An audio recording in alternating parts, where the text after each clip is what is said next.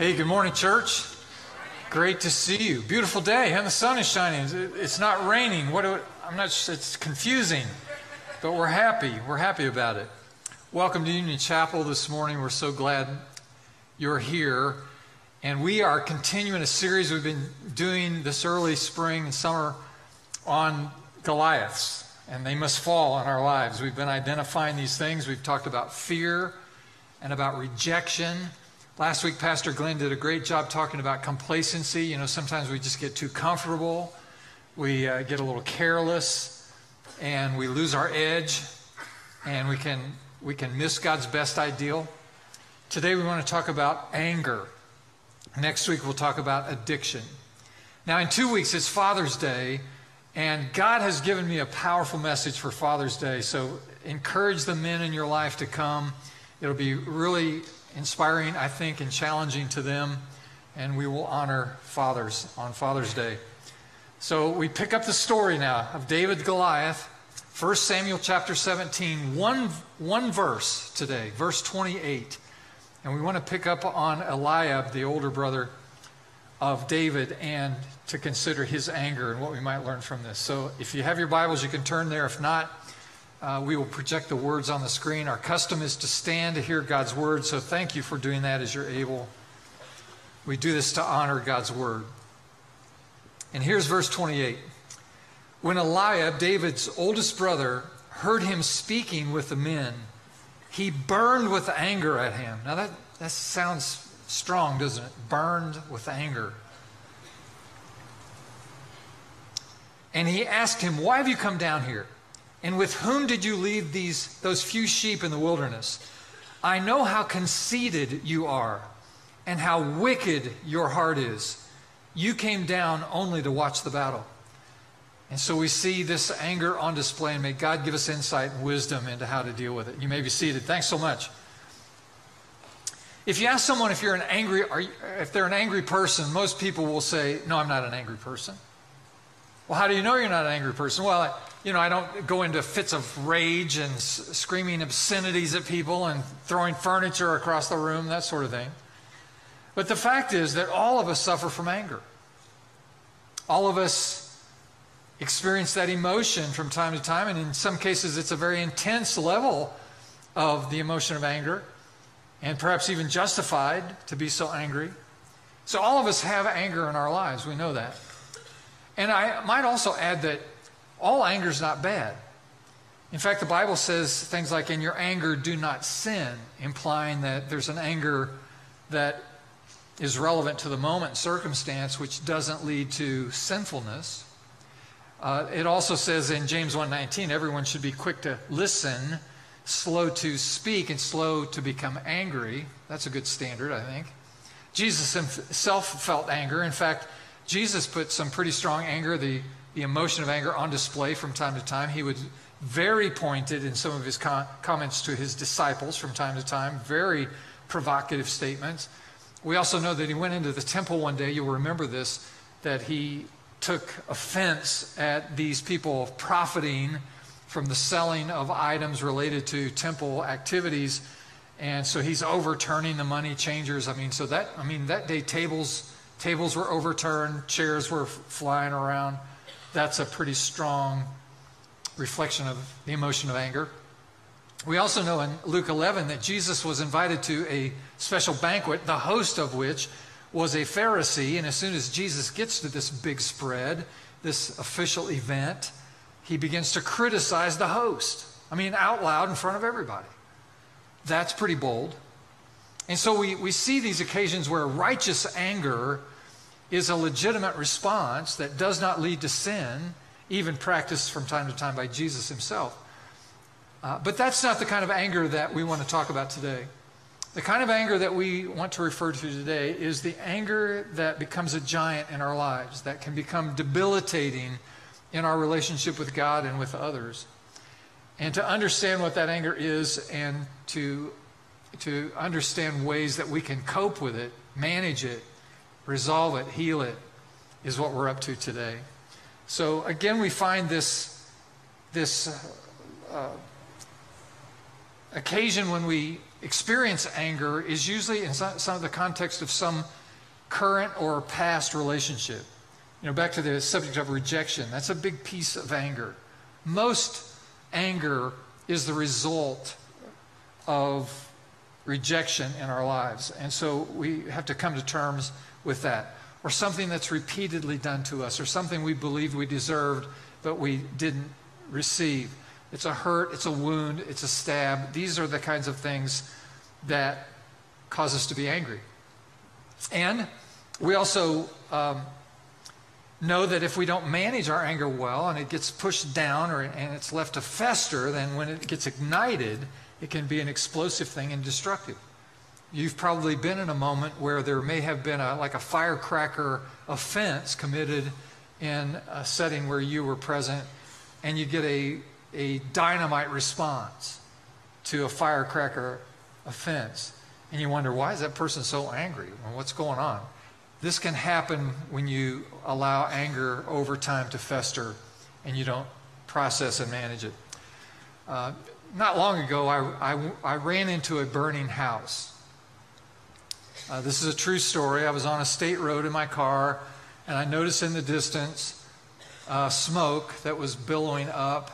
And as I got closer to this house, I realized it's a house fire, and that thick black smoke that's symptomatic of a house fire, just it kind of sickens you when you see it. And this house was fully involved. On the one-story house on the garage end, there were flames coming through the roof of the garage and this black, thick smoke billowing out. And also, as I got closer to this house, I realized I'm the first guy to see this house on fire. There was no one else in sight. And so I pulled my car off the road. I ran up to the front door of this house, and the door was locked, and I started banging on the door, calling out if there was someone in the house.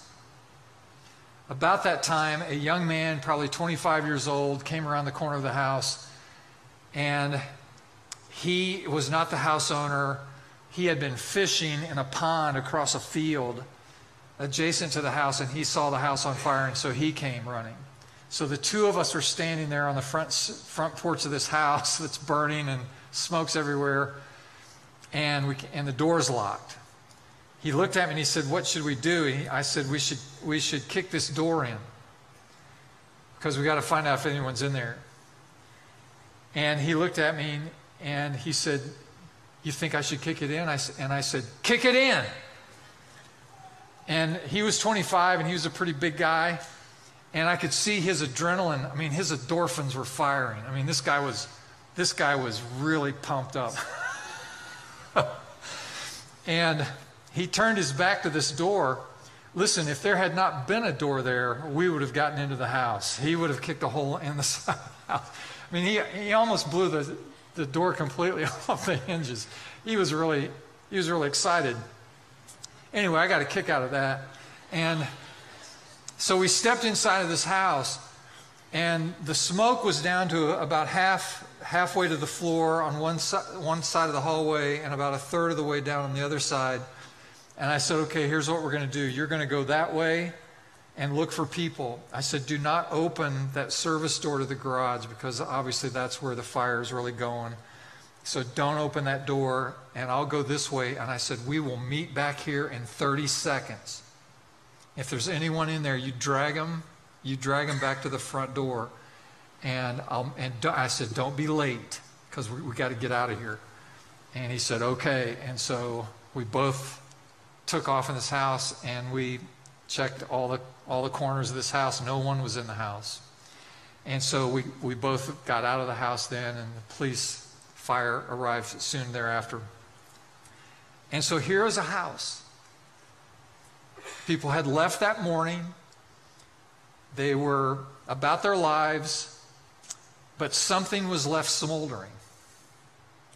Or there was a short in something, some kind of machine or something, in the garage. And it ignited and destroyed their house. Like a fire, watch it now, anger can be just under the surface. waiting to be set off by just the right circumstances. And it can burn your life to the ground. It happens every day in many, many lives all around the world. Anger, left unresolved, has an explosive, devastating effect in relationships, in families, in businesses, in governments, in our world. Anger is a great giant and needs to be dealt with. Now, there are a million reasons why people get angry.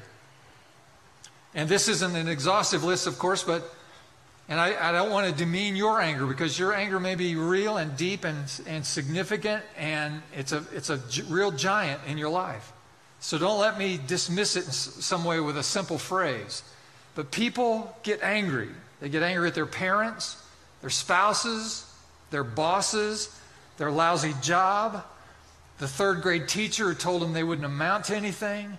They get angry at their neighbors for playing their music too loud. They get angry at politicians or political ideology that you don't agree with. They get angry with their children who haven't met expectations. And anger can happen when we feel betrayed or overlooked or slighted or belittled, when we didn't get what we think we deserved or what we wanted. And so we come to our story today, and Eliab is angry, and we know why he's angry. Just to recall now that the prophet Samuel had arrived at David's house prior to this occasion with Goliath, the house of Jesse, and announces to Jesse that from his household will come the next king of Israel. Thus saith the Lord. This is the prophet Samuel. And so Samuel says, bring your boys. How many sons do you have? We have 8 sons. Okay, bring the first one, the oldest. And here's Eliab, the oldest, the biggest, the strongest, maybe the smartest. And you would assume that he is the rightful heir to the throne of Israel. But Samuel takes one look at him and he says, he's not the one. Bring the next one. And it was no next for 7 sons until David, the runt, the little one, the youngest, is presented before Samuel. And all the brothers are in the room. Samuel says, here's the next king of Israel. And Eliab immediately takes offense because he's been rejected by the Lord, by God himself. And so bitterness and jealousy fills his heart toward his younger brother David. And it gets manifested here on this battlefield when David's just inquiring about who this giant is and what's going on. And Eliab takes offense because he has this anger toward his brother based on this rejection. And so he says some very strong and harsh things to David. He says to him, you're conceited. And he announces that his heart is wicked. This is real character assassination. And something we learn from this encounter, from Eliab's point of view. Have you ever heard the phrase, you are what you hate, and you hate what you are? You ever heard that phrase? There's a lot of truth in that phrase. You are what you hate, and you hate what you are. So here's Eliab saying about his younger brother David, you're conceited. Your heart is wicked. Well, actually now that's a window, that's a little glimpse into the issues that Eliab is struggling with. When you hear another person attacking the character of another person, whatever you hear that person criticizing, whatever you hear yourself criticizing, you need to stop and check that. Because you are what you hate. And you hate what you are. And a lot of times you can reveal to yourself what the issues that you struggle with by the things you complain about and are critical of others toward. I'm sorry to bring that up. I know I just messed up your day. But that's actually true. And so here's Eliab, and he's got these issues now that are unresolved, and he's been rejected by the Lord, and he's hurt by it. And when this kind of bitterness and jealousy exists in families, go ahead and laugh, that's good. I appreciate you laughing. That just means the chairs aren't so soft that you're already comatose in the chairs. That's good. Still awake. Nice. But jealousy is a tough thing to carry out because it causes us to compare and compete. What it does in families is it will silence celebration and affirmation when there's jealousy. bitterness toward people and families. And so when you live in families that compare and compete rather than celebrating and affirming, you have people in conflict. You have families at war with each other. And it's not good. And here's the other side of this. Not only did Eliab not respond well to his own anger, but David really reacted properly toward his brother's anger. I don't know about you, but when someone gets angry with me, my first reaction is to be angry with them. Someone pushes me, my first impulse is to push them back. I know I'm not fully formed. The paint's still wet. Someone pokes me, my first impulse is to poke them back. But you know that doesn't help. You do know that. That just makes it worse. That's gasoline on the fire. It just exponentially grows. And so it's not helpful. So here's David. He's a good model for us. He hears his brother attacking his character, and he just looks at Eliab and goes, whatever, dude. And he proceeds to go out and fight this giant and defeat this giant and secure freedom for his family. And the oppression on the nation is removed. It's a remarkable moment. David just goes about his God-given purposeful life in spite of the anger being directed toward him. And so there's a great lesson for us. Eliab, on the other hand, think about him. Here is a guy who's angry. Watch. Why is he angry? Because he's been rejected by God. Now, that's a complex place to live in. I wonder how many of us have been in a moment in our lives, maybe a crossroads moment in our lives when we thought, this is what I want to do. This is where I want to go.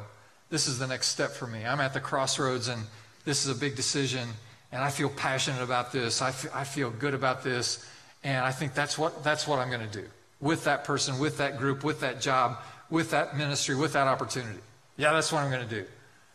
And God says to you, no, not you, not that, not there, not now.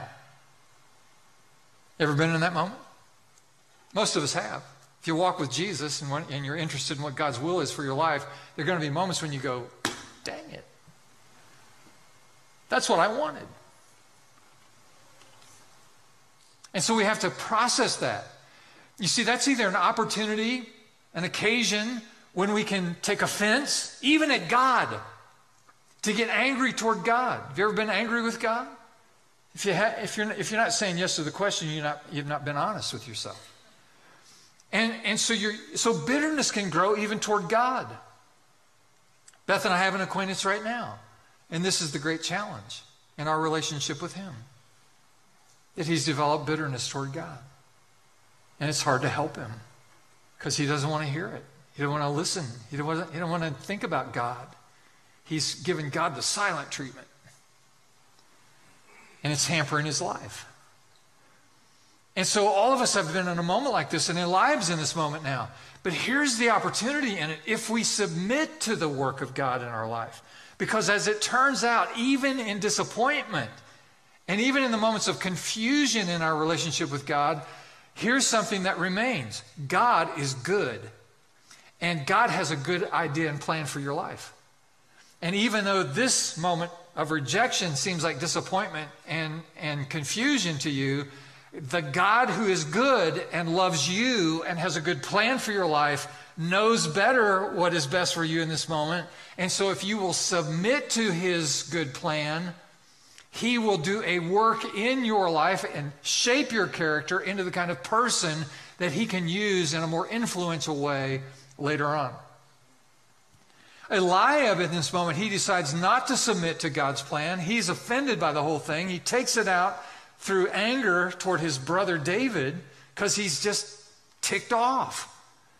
And rather than submitting to a trusting relationship with God, look, you're in control, you know best, and if I was the right guy for that job, you would give it to me, but apparently I'm not. And so I'm at peace with that, knowing, God, you have better things in mind for me. And so it took him a while. And can you handle a good conclusion to this story? There are 3 more times when we see Eliab referenced in the Old Testament, and they're all in the book of 1 Chronicles. And in the first reference, this is in chapter 12, we see Eliab, who now under the tutelage of his younger brother David, who is now the king of Israel, David makes Eliab third in charge of his armies. So he's a very highly ranked official in the armies of Israel. And that's a good sign. We read also in 1 Chronicles chapter 15 that Eliab apparently was musical, just like his younger brother David. And he's a musician in the army of Israel. And then finally, and at the pinnacle of his life, 1 Chronicles 27, Eliab is actually described as the leader of the entire tribe of Judah. So look at the wonderful progress here. Eliab goes from this place where he is intensely jealous and bitter toward his brother, but at some point submits to the better plan of God for David's life, for the nation's life, and for his own life. And in that process of submission to the trusting care of God, Eliab now allows his character to be shaped, his life to be formed. His brother David recognizes it and then appoints him. And so God now increases his influence and his status in the world to some of the highest levels. Isn't that a great story? I mean, this could have ended just the other way. And Eliab tried to kill his brother several times until finally David's men, assassinated this brother trying to kill him. I mean, it could have gone that way. But rather, Eliab sorted it out. He managed his anger. He got that giant to fall in his life. And God esteemed him as a result of it. That's really great. That's really a good thing. So here we are at this point where we need to ask the question, what are the things that we can do to bring down this giant of anger in our lives? Now, this is a summer sermon, just in case you're interested. There are 5 points on your outline there, but these are quick points. So just write these down. We're going to go through them quickly. It's a summer sermon. So we'll be out soon if you're still awake and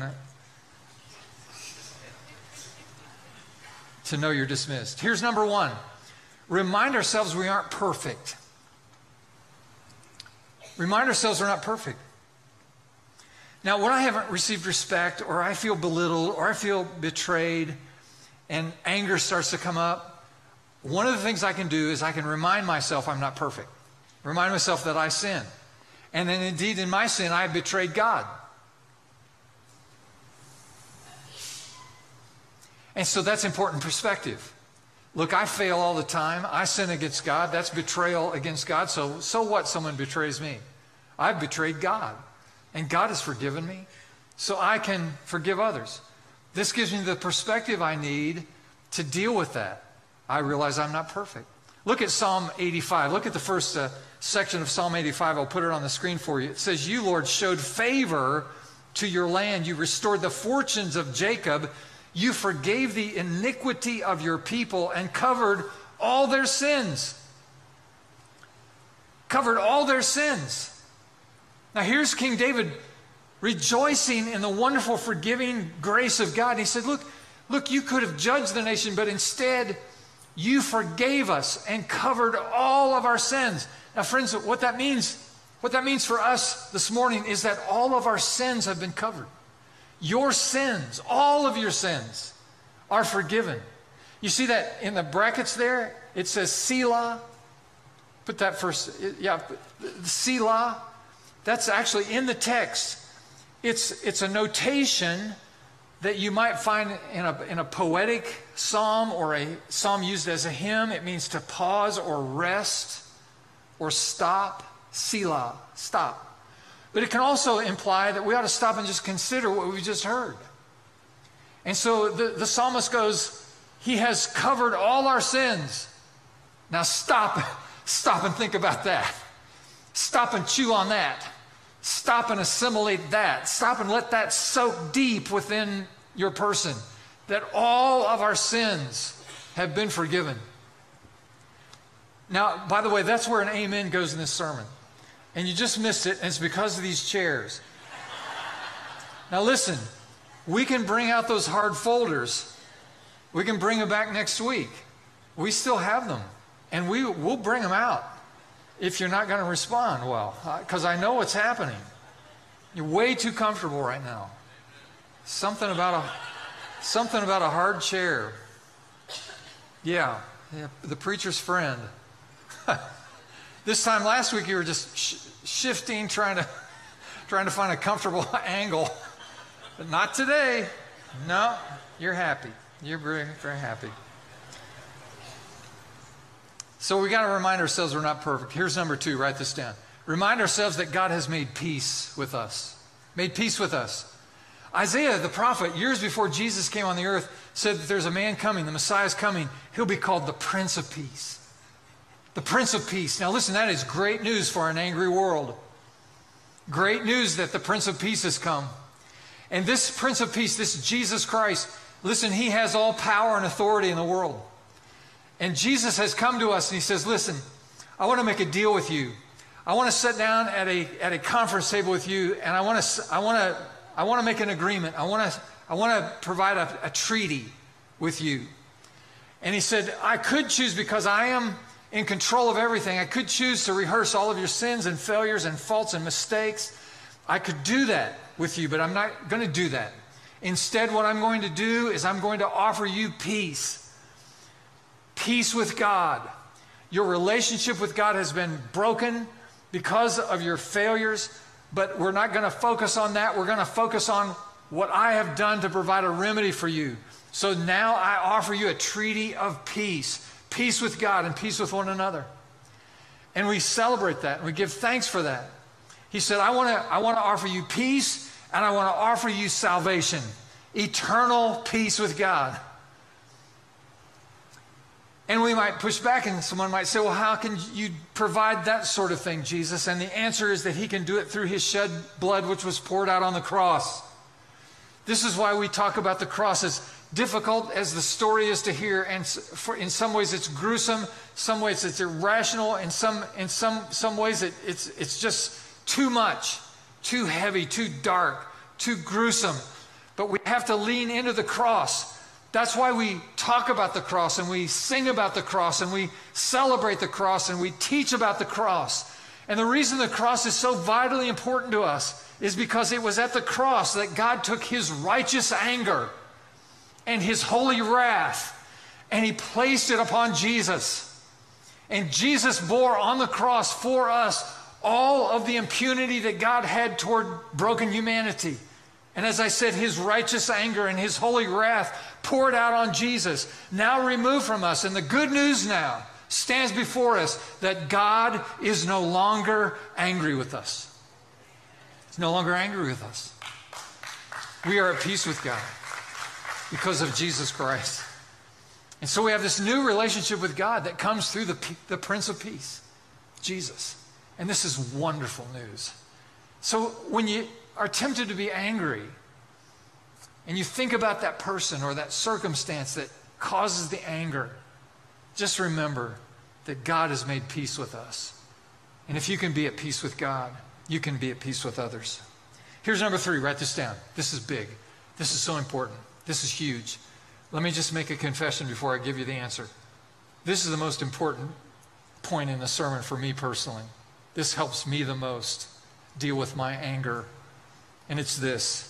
Believe God is our avenger. Believe God is our avenger. So important. This is an amazing thing. We all know that when we lash out to people, we withhold love, we withhold communication, we withhold encouragement, that it damages our relationships. Anger diminishes relationship. And pushing back or taking revenge, trying to get even, we all know, we've all discovered, it doesn't work. It doesn't help. It just makes it worse. And in reality, we can't alleviate what caused the anger to start with. We can't change people's hearts. We can't do it. And so what we lean on, what we refer to in moments like that, and this is why it's so helpful, is to know that Jesus is the avenger of all injustice and all the wrong in the world. Here's what the Bible teaches. The Bible teaches that the justice of God is going to roll down like the waters. So imagine a waterfall with big water and big sound. Can you see it and hear it? Just the roar of a waterfall like that. The justice of God is going to roll down like the waters. Everything that has been done wrong in our world, listen, Jesus is going to make right. Everything crooked, every injustice, every mistreatment, every point of abuse, every offense, every betrayal, every evil act perpetrated on a person's life, everything wrong is going to be made right. Everything crooked is going to be made straight. Now, that may happen here and now in our life on the earth in some cases, and in other cases we may have to wait till the eternal kingdom in order to see all of this accomplished. But the good news is, and the peace and the confidence you can have in it, is that God has promised that in Jesus Christ, He is going to let all of His justice roll. Everything wrong is going to be made right. I have this fantasy. It's probably just that, pure fantasy. I have this fantasy that in heaven, there are going to be two lines, shortly after I get to heaven, there are going to be two lines that I'll have to manage. Lines of people. On the one line, this will be labeled, people Greg needs to apologize to. In my fantasy, that's only 2 or 3 people. And in the other line, this will be a line that's labeled, people who need to apologize to Greg. And in my fantasy, it's a very long line. Just goes and goes and goes. Of course, in reality, if these lines exist, the lines will be just the opposite in size. There will be 3 people who have to apologize to me in this endless line. I spend a lot of time, I'm sorry, I'm really sorry, I'm sorry. I don't know what I was thinking, sorry. I'll have to do that a lot. Because all of these things have to be resolved. You can't have people in the eternal kingdom who are at odds with one another. You can't be going down the street of heaven and go, oh, there she is. Can't talk to her. That doesn't work. So these have to be restituted.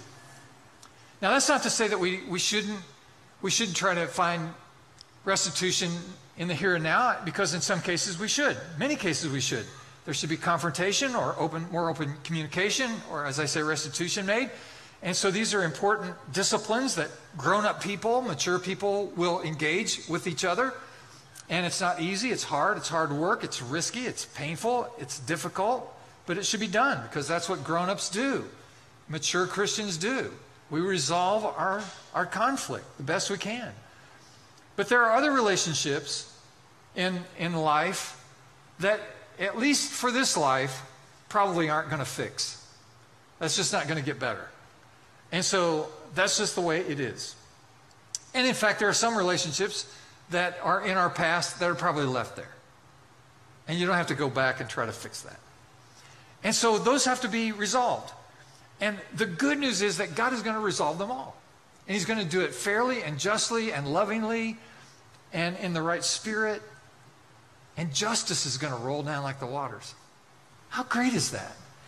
Your life is the small scale, but put it on the large scale. The atrocities toward humanity that have occurred throughout history. The mind-boggling evil perpetrating from one group of people on another group of people. It's just stunning, staggering. It's impossible to comprehend.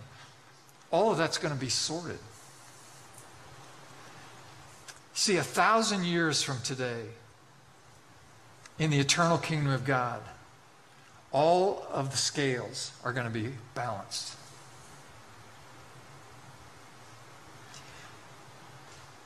You suffered. You were wounded. You were rejected. You were abandoned. You were discriminated against. Injustice in your life. In the eternal kingdom of God, watch this. All of that's going to come like this. all that's going to get sorted. Let me give you some scripture. Look at Romans 12 on the screen. Bless those who persecute you. Here, this is the standard now. This is what we're going for. Bless those who persecute you. Bless and do not curse. Do not repay anyone evil for evil. That's a pretty high standard, isn't it? But there it is. There's the standard. Bless, don't persecute. Bless and do not curse. Do not repay anyone evil for evil. Wow. Well, okay, that's the goal. So God help us. Then look at Joel chapter 2, verse 25. There's some people in the room right now. Listen, you have a short account because of the way you've been treated. But look what the Bible promises. He will repay you for the years the locusts have eaten. I love that verse. I love that verse. I don't have too much to complain about, but I feel like the devil's taken some of my crop in my life. I think the devil's stolen from me things that belong to me. And what the Bible promises is that God's going to restore every bit of it. All of it's coming back. That he's going to restore what the locusts have eaten. Don't you love that promise? That is so encouraging to me. And now here's Romans 12, one more time. Verse 18. This is the same guy who wrote the verse 14 and 17. This is the Apostle Paul. Remember, this is the guy who was stoned, 3 times thrown into prison, 3 times beaten with rods, 5 times he was whipped within an inch of his life. This is a guy who's got some scars. You hear me? This isn't a cupcake. This is a guy who's been through it. Here's what he said. If it is possible, as far as it depends on you, live at peace with everyone. Live at peace with everyone. Okay. That's the goal. So here we go. One way you can do that is to believe God's your avenger. Here's number 4. We forgive. We forgive. Now, forgiveness is a huge topic, friends. It's a big enough topic that we could spend, years talking about it. Everyone has to deal with it. Everyone has to deal with unforgiveness. Everybody has to learn how to live into the act of forgiveness. And so we can't get into it too deep. But look at Ephesians 4 on the screen. Therefore, each one of you must put off falsehood, speak truthfully to your neighbor, for we are all members of one body. So in your anger toward your neighbor, your brother or sister, do not sin. Do not sin. Do not let the sun go down while you're still angry. So there's the admonition to resolve conflict as sooner rather than later. So how do you do it? Well, maybe the person doesn't live close to you, or you're not talking to them anymore. Maybe the person's dead and you have no access to them. Or maybe the hurt seems like it's too much for you to give. Or maybe you say, oh, listen, I still feel like I want to kill that person. And that may be an honest emotion. That the offense is so great you can't even comprehend the idea of broaching the subject of forgiveness toward that person. Listen, with all of that in mind, listen to me. You have to let it go. You have to let them go. The best definition of forgiveness I've ever heard is relinquishing the right to pass judgment on the person who's offended you. So what we do is we take this little cage, this little prison cell, and we put the person who's offended us, and we lock them in there, and we set it in our heart. And then when we get triggered, then we pull the person out of the cage, pull them out of the cage, and we just beat them. In our mind and our emotions, we just pound them. Then we put them back in there, and you go there, and we put it back in our heart. And so bitterness and resentment takes root in our heart, and we have this problem, we have this giant in our lives. And all it does is hurt us. All it does is diminish us. All it does is surface in all kinds of other relationships. It ventilates in your marriage. It ventilates as a parent. It ventilates in your career. And relationships get distorted and damaged because we won't relinquish the right to pass judgment on people who've offended us. You got to let them go. Yeah, but they don't deserve to be forgiven. They've never asked for forgiveness. I don't feel like forgiving them. In fact, I can't even imagine forgiving them. Okay. You have to let them go. Let me tell you why. It's really bad for you if you don't. What about them? What about them? Well, what about them? Let me tell you about them. They're not even thinking about you. most of the time, the vast majority of the time, the people you have conflict with, you never cross their mind. You suffer, live in stress, damaged emotions, wounded relationships, because you've held bitterness towards someone who doesn't give a flip about you. While you're suffering in your bitterness, they're out on a beach having a party. You're not even crossing their mind. I like to say it this way. Don't let the weakness of another person overcome your strength. When you let someone who's offended you damage your life through anger and bitterness, all you're doing is sinking down to their weak level. Here's what a grown-up does. A grown-up says, listen, I'm going to live above the jungle floor. I'm not going to let the weakness of the pettiness, the brokenness of another person keep me from God's best plan.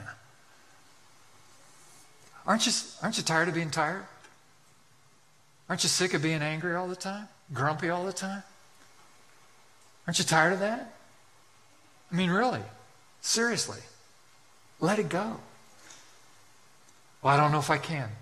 Listen, again, no one has to deserve it. You don't even have to justify it. You don't have to feel like it. All you have to do is make a decision. Lord, today, you know this doesn't set well with me, but what I'm going to do today is I'm going to forgive that person. I'm making the decision. I don't feel it. I don't want it. If it was up to me, I'd whack off their head. But it's not up to me.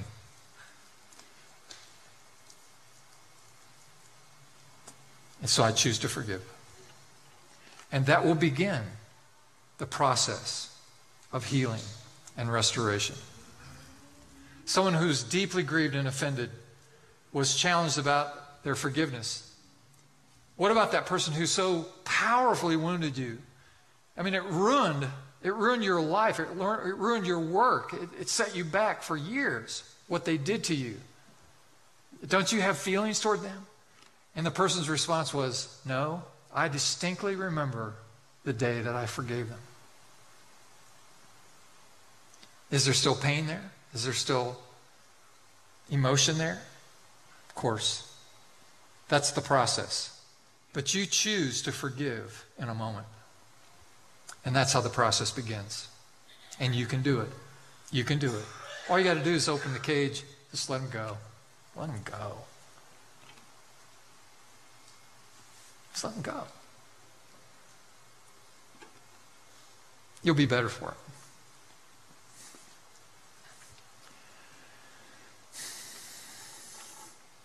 And if you let them go, you'll be free to run your race. You'll be free to bloom and blossom. You'll be free to take the place of status and influence God has for you. You'll be free to fulfill your destiny. You'll be free. You'll be free. So he has an ear, let him hear. Amen? Let's pause and pray about these things. Lord, today, thank you for this story, which is so powerful, so poignant. Remind us today that we're not perfect. Give us the perspective we need about that. That'll take us off our high horse, our self-righteousness. We're not perfect. Remind us, God, that you've made peace with us. You've made peace with us. You're no longer angry. That's so great. Thank you so much. And Lord, thank you that you're our avenger. So we don't have to be tit for tat. We don't have to get even. We don't have to take revenge. You are our avenger. So God, we just leave it to you.